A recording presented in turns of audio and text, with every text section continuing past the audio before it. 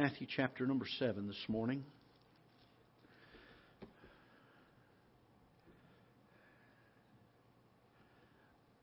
The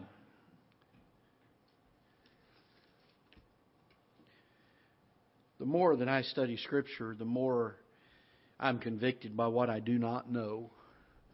And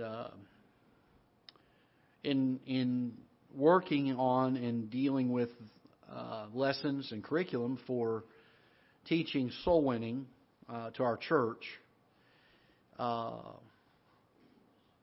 God's used a few instruments to bring to my heart and my mind the urgency that we have in being well versed, well studied, workmen that need not to be ashamed when it comes to sharing the Bible with someone.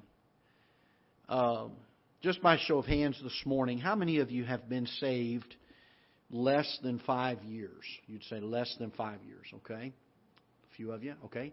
How many of you less than 10 years? I mean, all of us, okay. Anybody less than 15? Are the rest of you all saved, I'm assuming? Yes?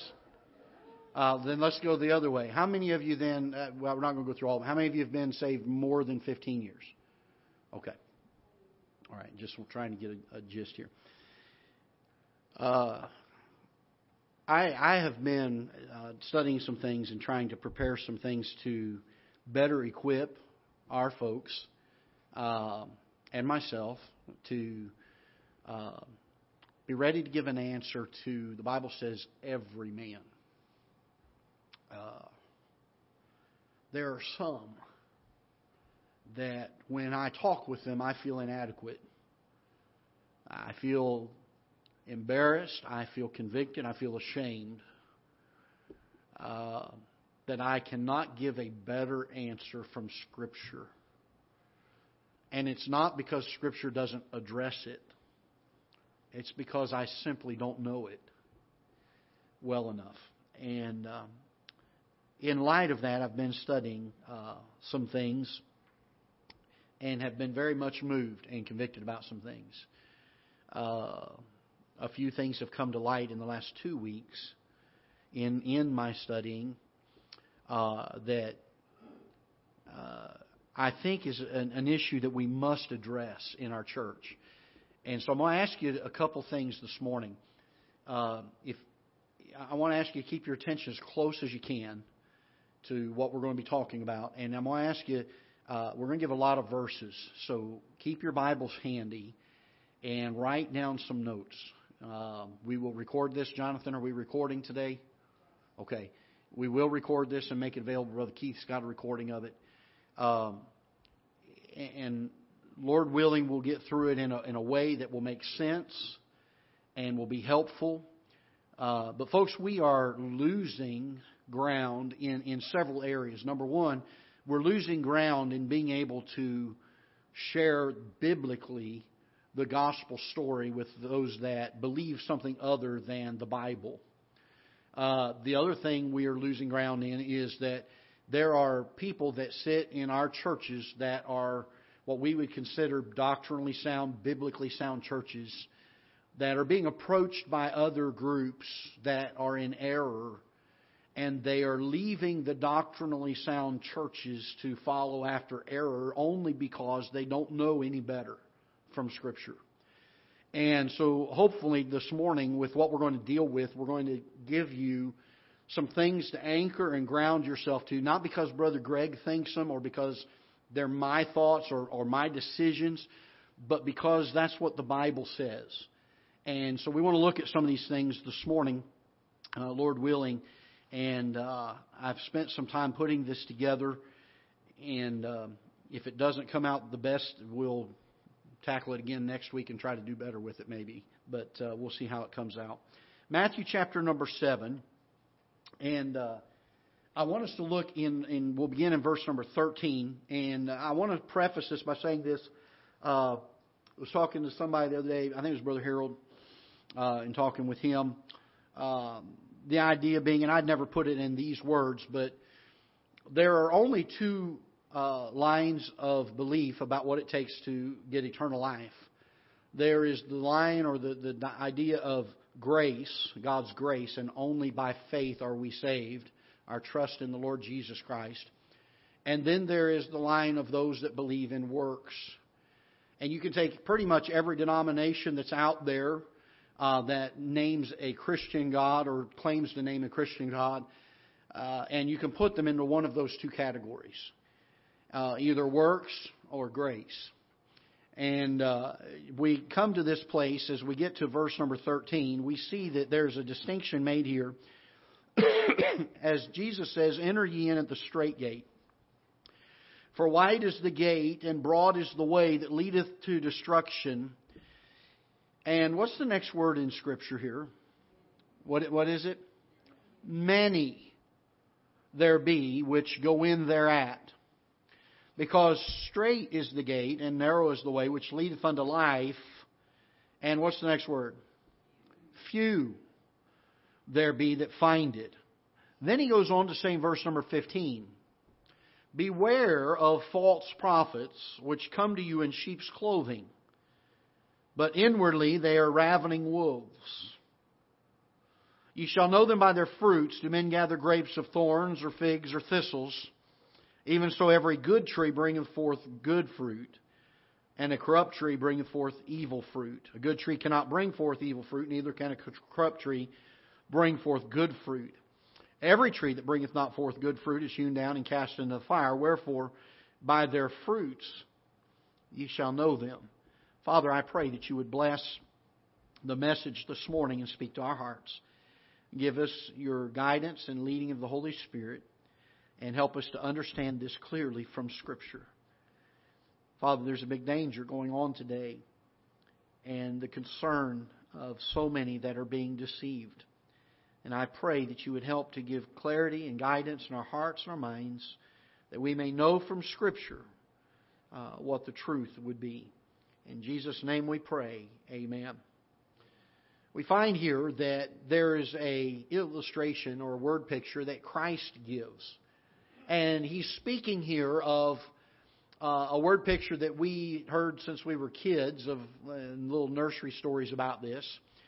But the idea being, in verse number 15, that they come to you, these false prophets come to you in sheep's clothing, but inwardly they are ravening wolves. And I want to focus on this just for a moment. We're going to move quickly through the material today.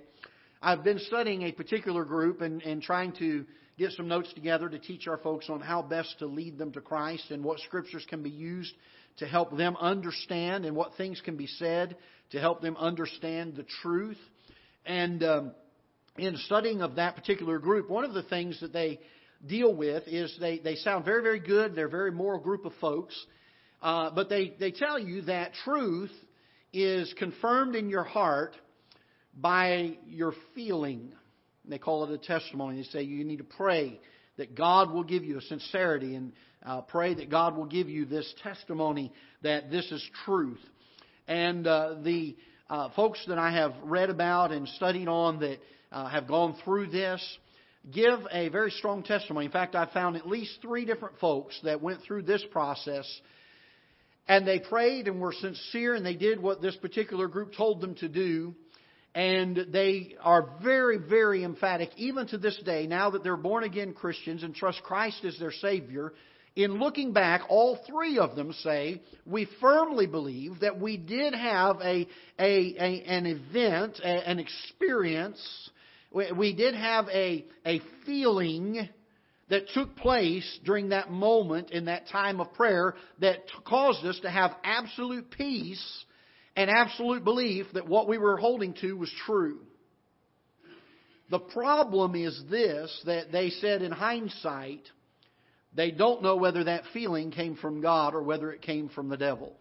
You say, Brother Greg, what do you mean by that? Well, there are obviously, according to Scripture, some things that to men appear to be right, but they're wrong.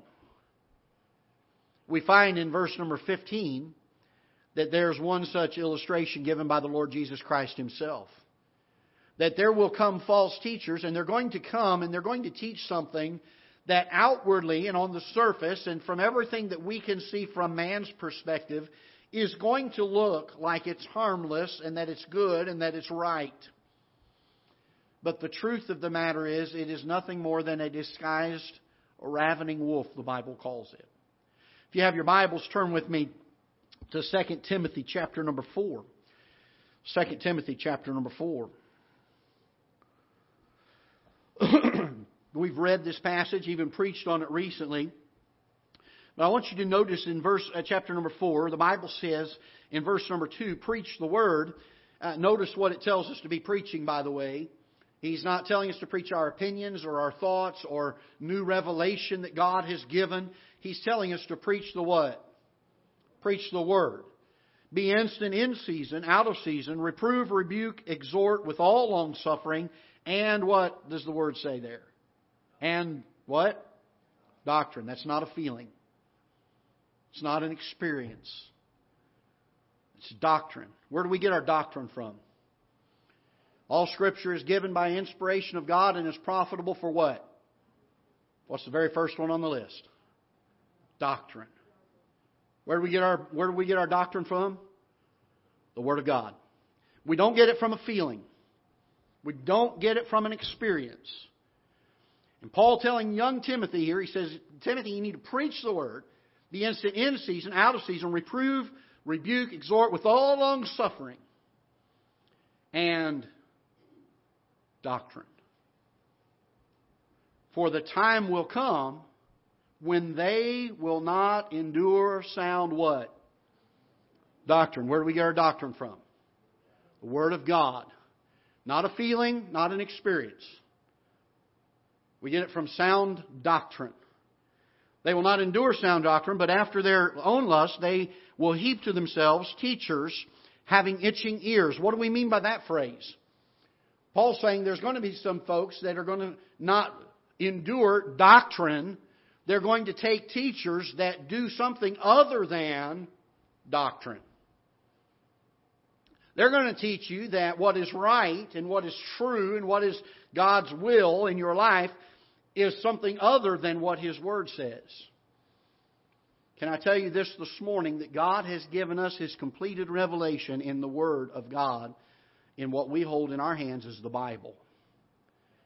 And our doctrine, our anchor of our soul, that which we hold to, that which we hold fast and protect and defend and lift high, is the doctrine of the Word of God. Not our beliefs, not our experiences, not our feelings, but what did God's Word say? Now that's divisive. Some people say, well, can't we just all get along? Not if we're going to hold to sound doctrine. You either believe it or you don't. You're either on board with it or you're not. And anytime you come to the point where you say, I believe the Bible and the doctrine of the Bible, but I also believe, you've already gone outside of Scripture. It looks right. It sounds right. In fact, they're going to even bring teachers that look like sheep. But they're going to be ravening wolves. The Bible calls them false prophets. And they're going to come and they're going to try to make this sound really good. I was listening to one of the higher-ups of this particular group I've been studying about. The entire time and listening to him, you could almost hear the ooziness like a used car salesman almost, and sharing the doctrines. Here's what one of them said. Don't give them the meat when the milk will do. He was teaching and training some of their people.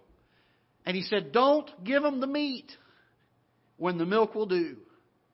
But in the book of Hebrews, the Bible says there are some people that ought to be able to endure the meat of the Word. You ought to be growing and getting the meat of the Word. But they're still on the milk of the Word. And the Bible criticizes those that are on the milk of the Word. It says that we need to be that which can endure the strong meat of the Word of God. And these teachers, they're going to keep people on the milk of the Word of God. They're going to give them just enough to entice them to believe the things that they're teaching, which are false according to God's Word. And they shall turn away their ears. Notice verse number 4. Look what it says. And they shall turn away their ears from the what? From the what? What is the truth? The Word of God. I am the way, the truth, and the life. No man cometh unto the Father but by me. They are going to turn away from the truth and shall be turned unto, what is it? Fables. These are things that are made up. You know what a fable is, don't you? Aesop's fables, nursery rhymes, nursery stories. Fables usually start with something like this. Once upon a time. And they usually end with happily ever after. But can I tell you this, in the area of false doctrine, they don't end with happily ever after. But watch thou in all things, endure afflictions, do the work of an evangelist, make full proof of thy ministry. Folks, I am so burdened. And I, as your pastor, stand here this morning and I'm embarrassed that I have not done diligence in my past to study and to know these things to the level that I feel that God would want every one of His children to know them. I understand it's hard to memorize. I understand it's hard to remember things.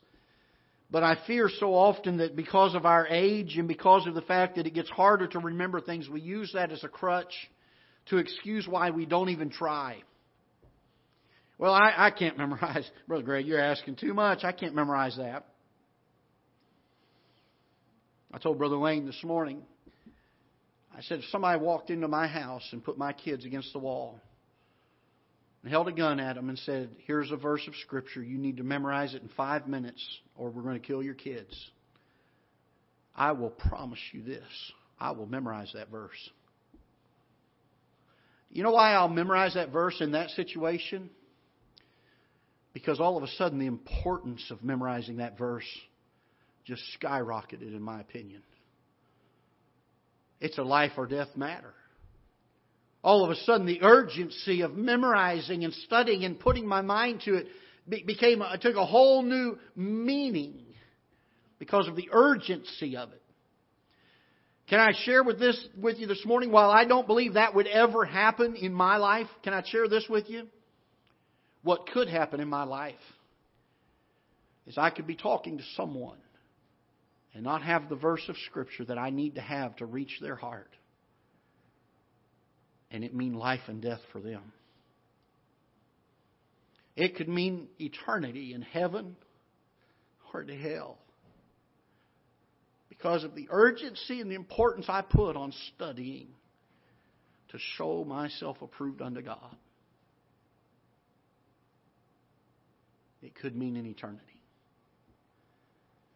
If I cannot give them Scripture that shows them the truth, the sound doctrine of God's Word that is applicable to their situation, then I have failed. Look with me, if you will, in Matthew chapter number 13. Matthew chapter number 13.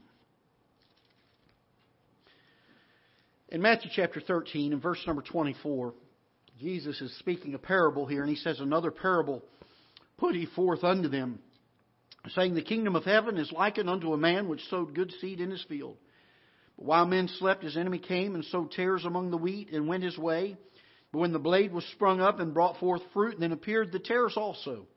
So the servants of the householder came and said unto him, Sir, didst not thou sow good seed in thy field? From whence then hath it raised tares?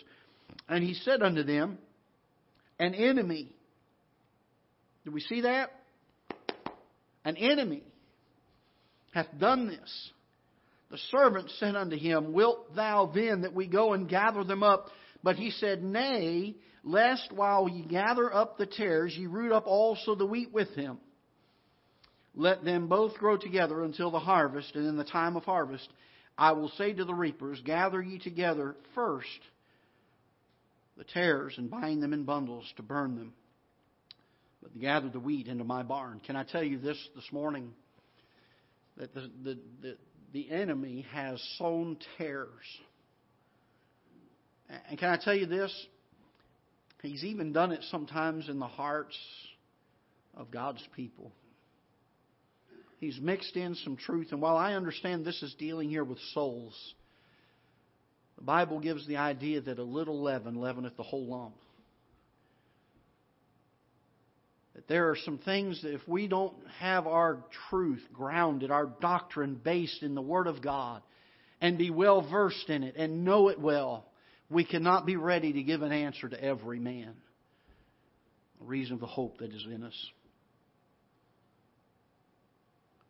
I've had folks say, in studying this and listening to testimonies of folks who have come out of this group, I've heard folks say that while they were in it, there was so much proof that what they were holding to was true. I was asked a question recently, if it's wrong, why do so many preachers endorse a particular thing? I wasn't sure I had the answer at the time. But can I tell you this, that just because a lot of preachers and a lot of deacons and a lot of church leaders put their endorsement on something does not necessarily mean it's biblical or true. Look with me, if you will, in the book of Exodus, chapter number 7. Let's back up a minute. Let's go to Matthew 24 first, then we're going to go to Exodus chapter 7. Matthew chapter 24.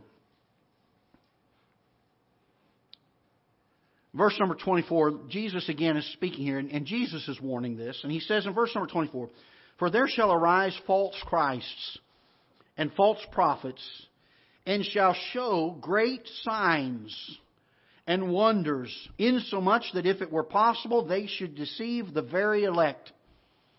Can I tell you this, that the false prophets and the false doctrine that can be sown sometimes can look so appealing that Jesus even says that if it were even possible to draw away even His own kids, His own children, those that are believers, that if it were possible, it would draw even them away. That's pretty powerful stuff. Look with me in Exodus chapter 7 for a moment. In Exodus chapter number 7, we find the story of Aaron and Moses coming before Pharaoh. And for the very first time when they met with Pharaoh, they were trying to illustrate to Pharaoh that God had sent them. And God gave Moses and told him what he was to do. And in verse number 8 of chapter 7, the Bible says, "And the Lord spake unto Moses and unto Aaron, saying, When Pharaoh shall speak unto you, saying, Show a miracle for you, then thou shalt say unto Aaron, Take thy rod, and cast it before Pharaoh, and it shall become a serpent. And Moses and Aaron went in unto Pharaoh, and they did so as the Lord had commanded.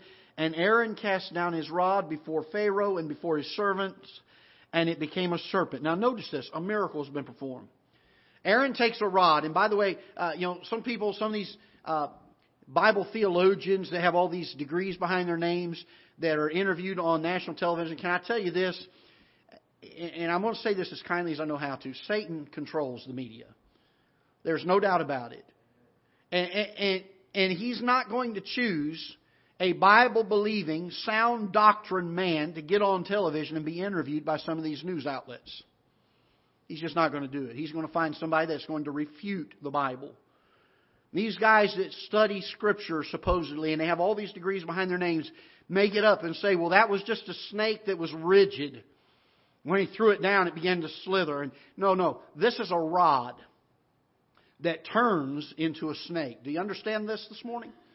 That a miracle has been performed. Now I want you to notice this because this is important.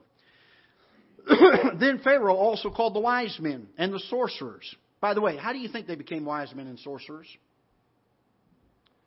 There had to have been something that they were able to do that caused Pharaoh to say, boy, that's a sorcerer. That's a wise man. That's somebody I can hold to. Can I tell you this? I believe they were demonically controlled. And there were certain things they did.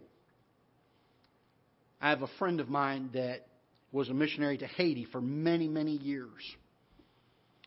He attended one time with another missionary a seance that took place down there in their voodoo rituals.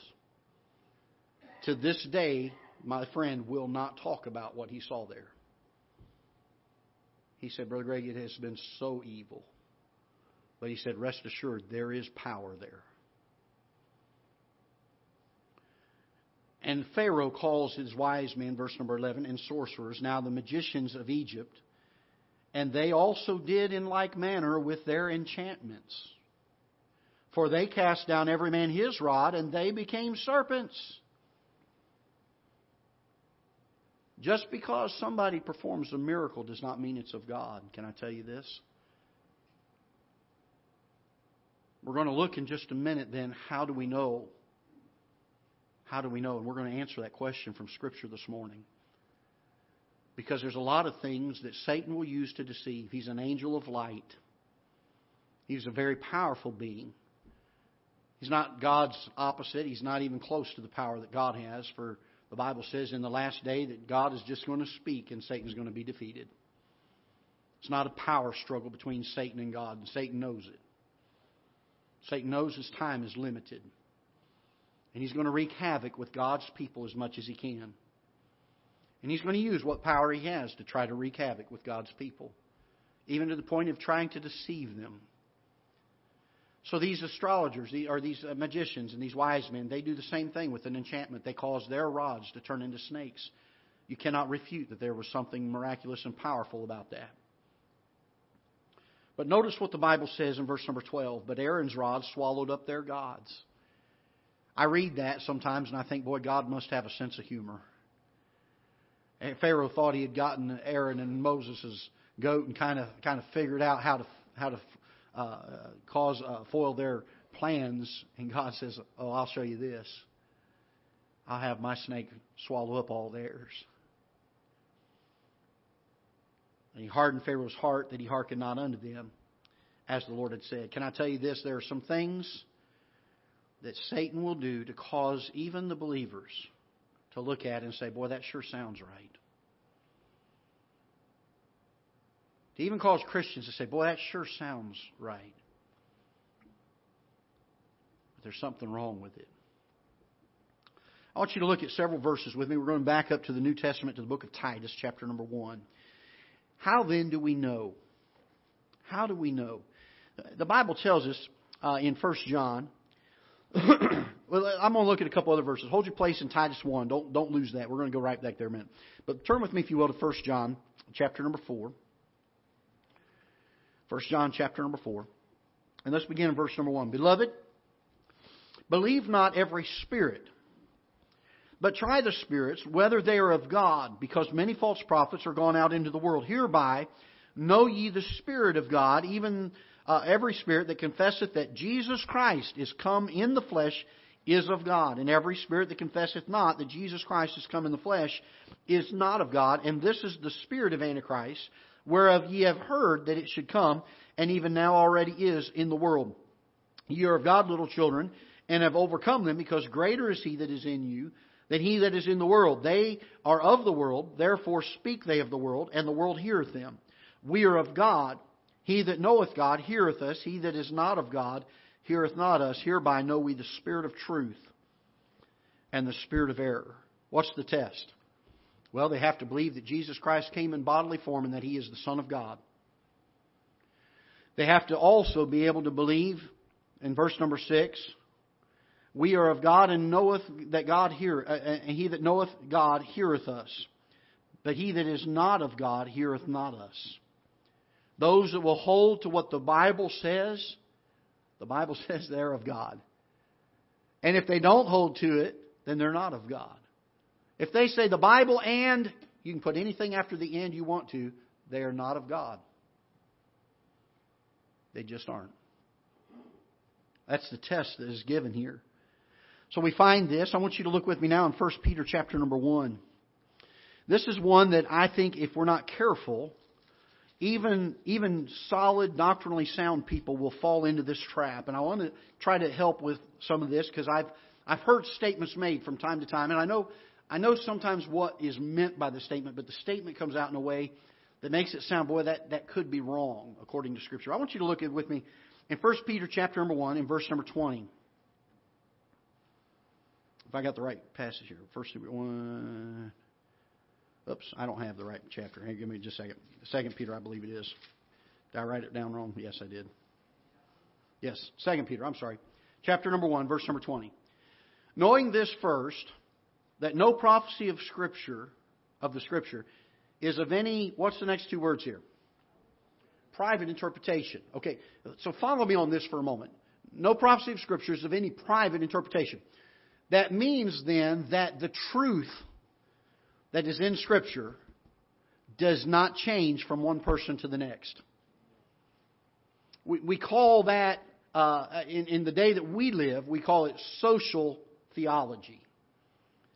Based on my circumstance, this is what that means. Based on this over here, this is what that truth means. No. The truth means only one thing. And that's what God intended for it to mean. The application of that truth may vary, and I'm okay with that. But the truth of God's Word does not change. It is not open for every man to say, I believe that that's teaching this, and somebody else say, I believe it's teaching this, and they're the opposite. Now we have a conflict. Which one's right? The truth is only of the interpretation that God intended for it to be. It is one truth and one truth only. Application of that truth may vary, but the truth remains the same. The psalmist said, forever, O Lord, thy word is settled in heaven. It doesn't fluctuate. It doesn't move. It doesn't change. It doesn't move with culture, and it doesn't move with society. Now, if you will, look with me in Titus, chapter number 1. Titus, chapter number 1. We're going to spend a few minutes here on this topic, and then we're going to move to two other tests of when we have a false prophet or a false teacher teaching some things from Scripture. I will tell you this. We've already seen two of them that we found in 1 John chapter number 4, that they believe that the Son of God came in bodily form when He was the Son of God, that Jesus Christ came in bodily form, and that they hold to and hear the words that were being spoken and being taught from Scripture. Those that don't hold to Scripture, they are not of God. Somebody that will tell you, I know God's Word says this, but you can mark it down, they're not of God. I try not to make a ministry of destroying other people's ministries. It's not my position. My position is to declare the Word of God and to teach the people that God's given under my care to teach and to lead and to show from Scripture some things and to grow together as the Lord leads us. But a couple of weeks ago, Brother Jim was telling me of a very well-known pastor. Pastor's one of the largest churches in the United States of America, who preached on John 5, wasn't it? On the vine and the branches. And the Bible says, and Jesus speaking says, I am the vine, ye are the branches. Is that what it says? Y'all with me on this one? Y'all remember that passage? Meaning that the vine was who? Jesus Christ. And who were the branches?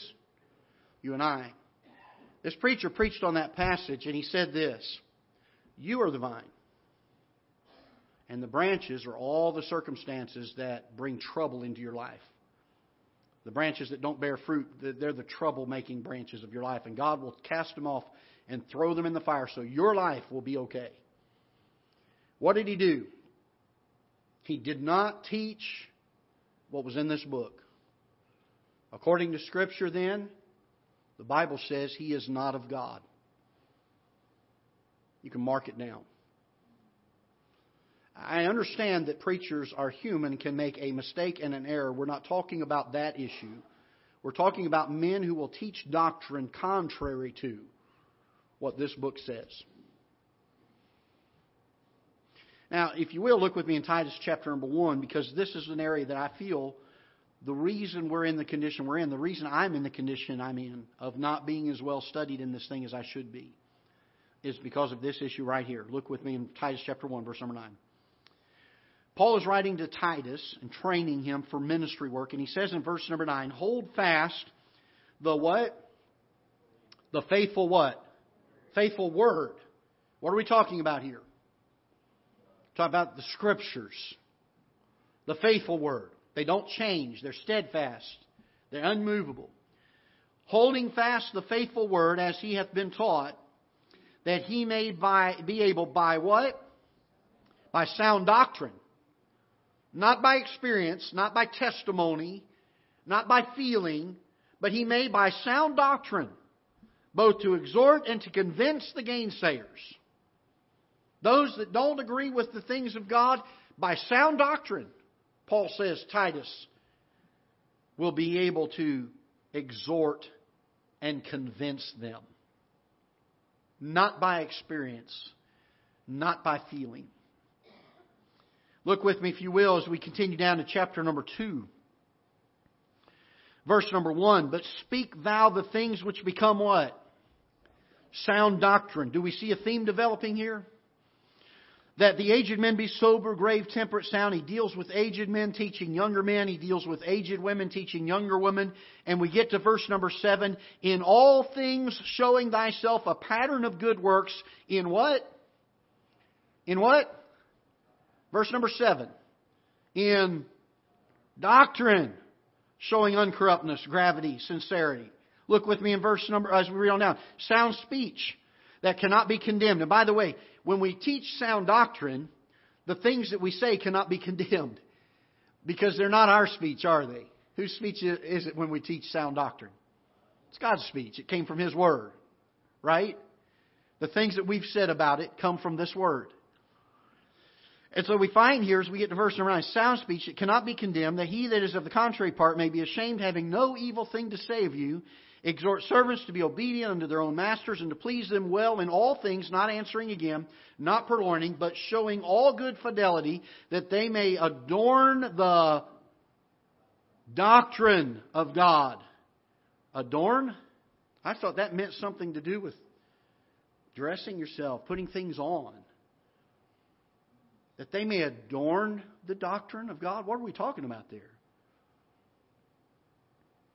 And when men look at you, they don't look at your experience or your feeling, but they look at the principles that you live your life by that are the doctrines of God's Word.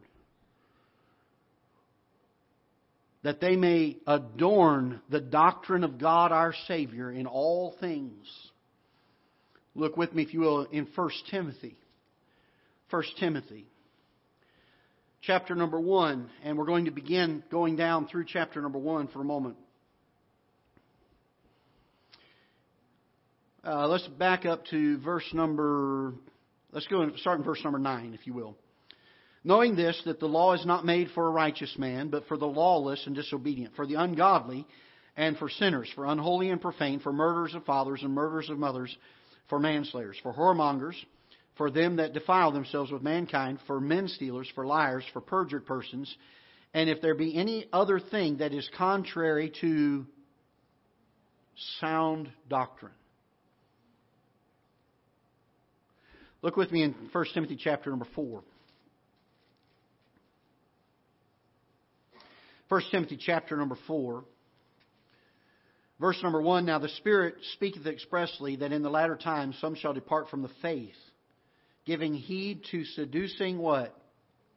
Spirits and doctrines of... Wow. In the latter times some are going to depart. They're going to follow after a doctrine that is not of God, but a doctrine that is of what? The devil. There is a difference. Speaking lies in hypocrisy, having their consciences seared with a hot iron, forbidding to marry and commanding to abstain from meats which God hath created to be received with thanksgiving of them which believe and know the truth. For every creature of God is good, and nothing to be refused if it be received with thanksgiving. For it is sanctified by the word of God and prayer. If thou put the brethren in remembrance of these things, notice this, thou shalt be a what? A good minister of Jesus Christ. That's what I want to be. Would you agree with me this morning? That is what we would want in our lives, isn't it? For God to look at you or God to look at me and say, that's a good minister of Jesus Christ. Isn't that what we desire? So look what it says. If thou put the brethren in remembrance of these things, thou shalt be a good minister of Jesus Christ, nourished up in the words of faith and of good doctrine, whereunto thou hast attained. Folks, we have two thoughts here. One is we want to follow our experiences. We want to follow social theology. As the world changes, as morality changes, so goes our doctrine. Don't give them the meat when the milk will do. Just kind of ease them along. Don't hurt their feelings. Get your hair permed and have a nice grinny teeth smile.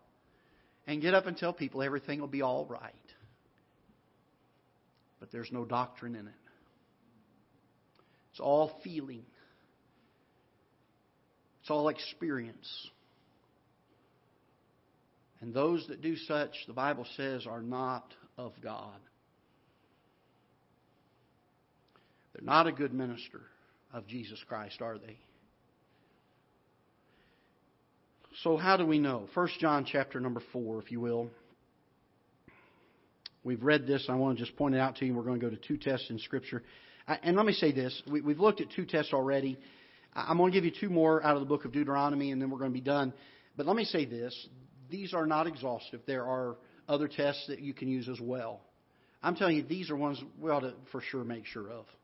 These are simple ones to tell. They're objective. They're easy to determine. God doesn't make it hard to distinguish between false doctrine and His Word. It's pretty simple to tell. Look with me in 1 John chapter number 4 again, just for a moment. Let's look at just one verse. Verse number 1. Beloved, believe not every spirit, but try the spirits, whether they are of God, because many false prophets are gone out into the world. So we have been instructed, we've been commanded, we've been told in Scripture that we are to test the spirits, whether they be of God. And then God tells us how to go about doing this. He has been telling us how to do this for thousands of years. And yet many times we just don't follow it. I want us to look at a couple more in Deuteronomy chapter 18, and we'll be done. And hang in there with me. I know we've looked at a lot of Scripture, and I know that sometimes it gets hard to listen after a few minutes. But I promise you, we are almost done. Just another 3 or 4 hours, and we'll be out of here. You're still awake. Some of you caught that. Those of you that didn't catch it, you can get the tape and replay that, I guess. Deuteronomy chapter number 18. And we're just going to look at a few verses of Scripture. Verse number 20. Now, God is giving to the nation of Israel a way to determine, because understand that at this point in the history of man, they do not have the completed Bible that we hold in our laps today. They had prophets that were used of God, men that came and said, "Thus saith the Lord." And that's a critical statement. Thus saith the Lord. There were prophets that, let me move on and show you this verse from Scripture, and then we'll go on from there. Verse number 20. But the prophet which shall presume to speak a word in my name. So this is a prophet that comes and says, God has told me this. This is what God intends for you. So, a prophet which shall presume to speak in my name, which I have not commanded him to speak, or that shall speak in the name of other gods, even that prophet shall die. So how do we know? Well, one easy test is a test, what we call a test of theology. Okay, so the first one we find is right there in verse number 20.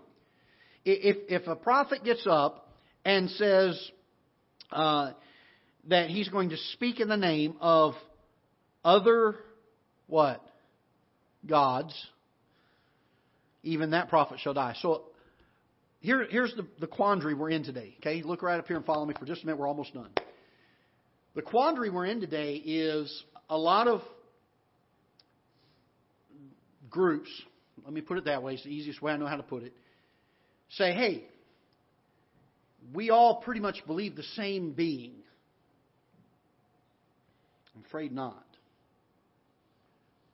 particular group that I've been studying here recently or lately believe that Adam had progressed to God. They don't hold to that in their current writings, but that's how their religion became established. A few years ago, I went to lunch with a missionary friend of mine. And he said I'm telling you what he was telling me. He said, I was with a friend a few weeks ago that has been working on an Arabic Bible with the intent of getting it over to the Middle East and allowing the Bible to reach Muslims. And they've spent a couple years dealing with this. So this man was having lunch with my missionary friend, and he was so excited. He said, we finally got the Bible done. He said, and we made it so easy for our Muslim friends to read it because every time it used the word God, we put the word Allah in there. Now, we know it means the one true God, but it helps them to read it if they think they're reading it about Allah. And he was all excited about this. Can I tell you this? Allah is not God. You start looking at some of these other groups and organizations, and they do not teach and preach the same God that I teach and preach from this Word. The same God that you believe in for your salvation. And they say, oh, that's okay. We may disagree on the fringe things. But as long as we can all be in agreement on these, wait a minute. If that preacher, if that prophet is teaching about any other God than the one that this Bible speaks about, the Bible says in Deuteronomy they'd put him to death for it. He was a false prophet. Look what else it says.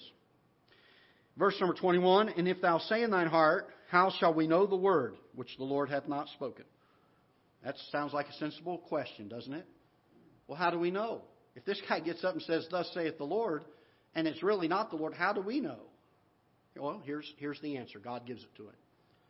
When a prophet speaketh in the name of the Lord, if the thing follow not, nor come to pass, that is the thing which the Lord hath not spoken. But if the prophet have spoken it presumptuously, thou shalt not be afraid of him.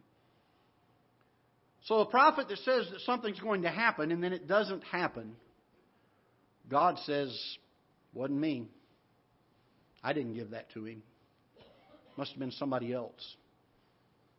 I'm not saying he wasn't given something. But if God didn't give it to him, who did? Satan did. And he's a false prophet. It doesn't say that they need to be correct 30% of the time. It doesn't even say they need to be correct. Reagan, what's passing grade in school now? I would ask Nate and Alex, but they've never had one, so I don't know if they would get it or not. I'm just kidding. What's the passing grade, guys, in school? What is it? A C, which is what? A 70? 70 is passing? The prophet doesn't have to be correct 70% of the time. And that would seem logical, wouldn't it? I mean, that's passing. Even on your driver's test, I think you can miss that many, right? 80? Well, they put a high standard on it, don't they? How about if a prophet is correct 99% of the time? Is he still a prophet of God? No. See, the criteria that Scripture gives is he has to be accurate 100% of the time. Because God never changes. God doesn't make errors and God doesn't make mistakes. And folks, I've shared some of the things this morning, and I don't even know how to give an invitation on something like this. I really don't.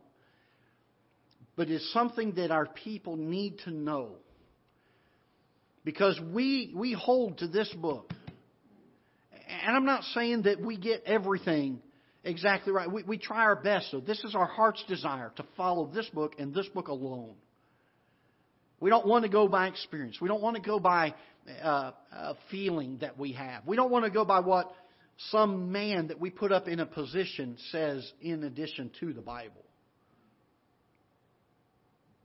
The book of Galatians says, though we or an angel from heaven speak any other gospel than that which is given to you, let him be accursed. Even an angel. What if today, at 12:08, on February the 3rd, those doors opened and a glorious, bright, shimmering angel came walking down the aisle. Looking at him, there was no doubt he was a supernatural being. And he stood here in the front of this auditorium and said, I know what the Bible says, but let me give you something else. What does the Bible say we're supposed to think of that angel that came? He's to be what? Accursed. Why?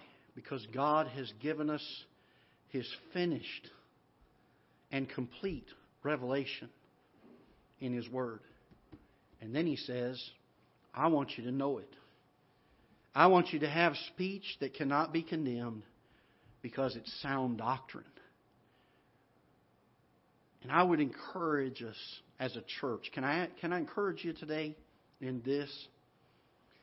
Can we make the studying of this book urgent enough in our lives that we will double or triple or even quadruple in some cases our effort to do all that we can to learn it, to know these things, to be able to give an answer to people? Does it make a difference between heaven and hell for somebody? It could.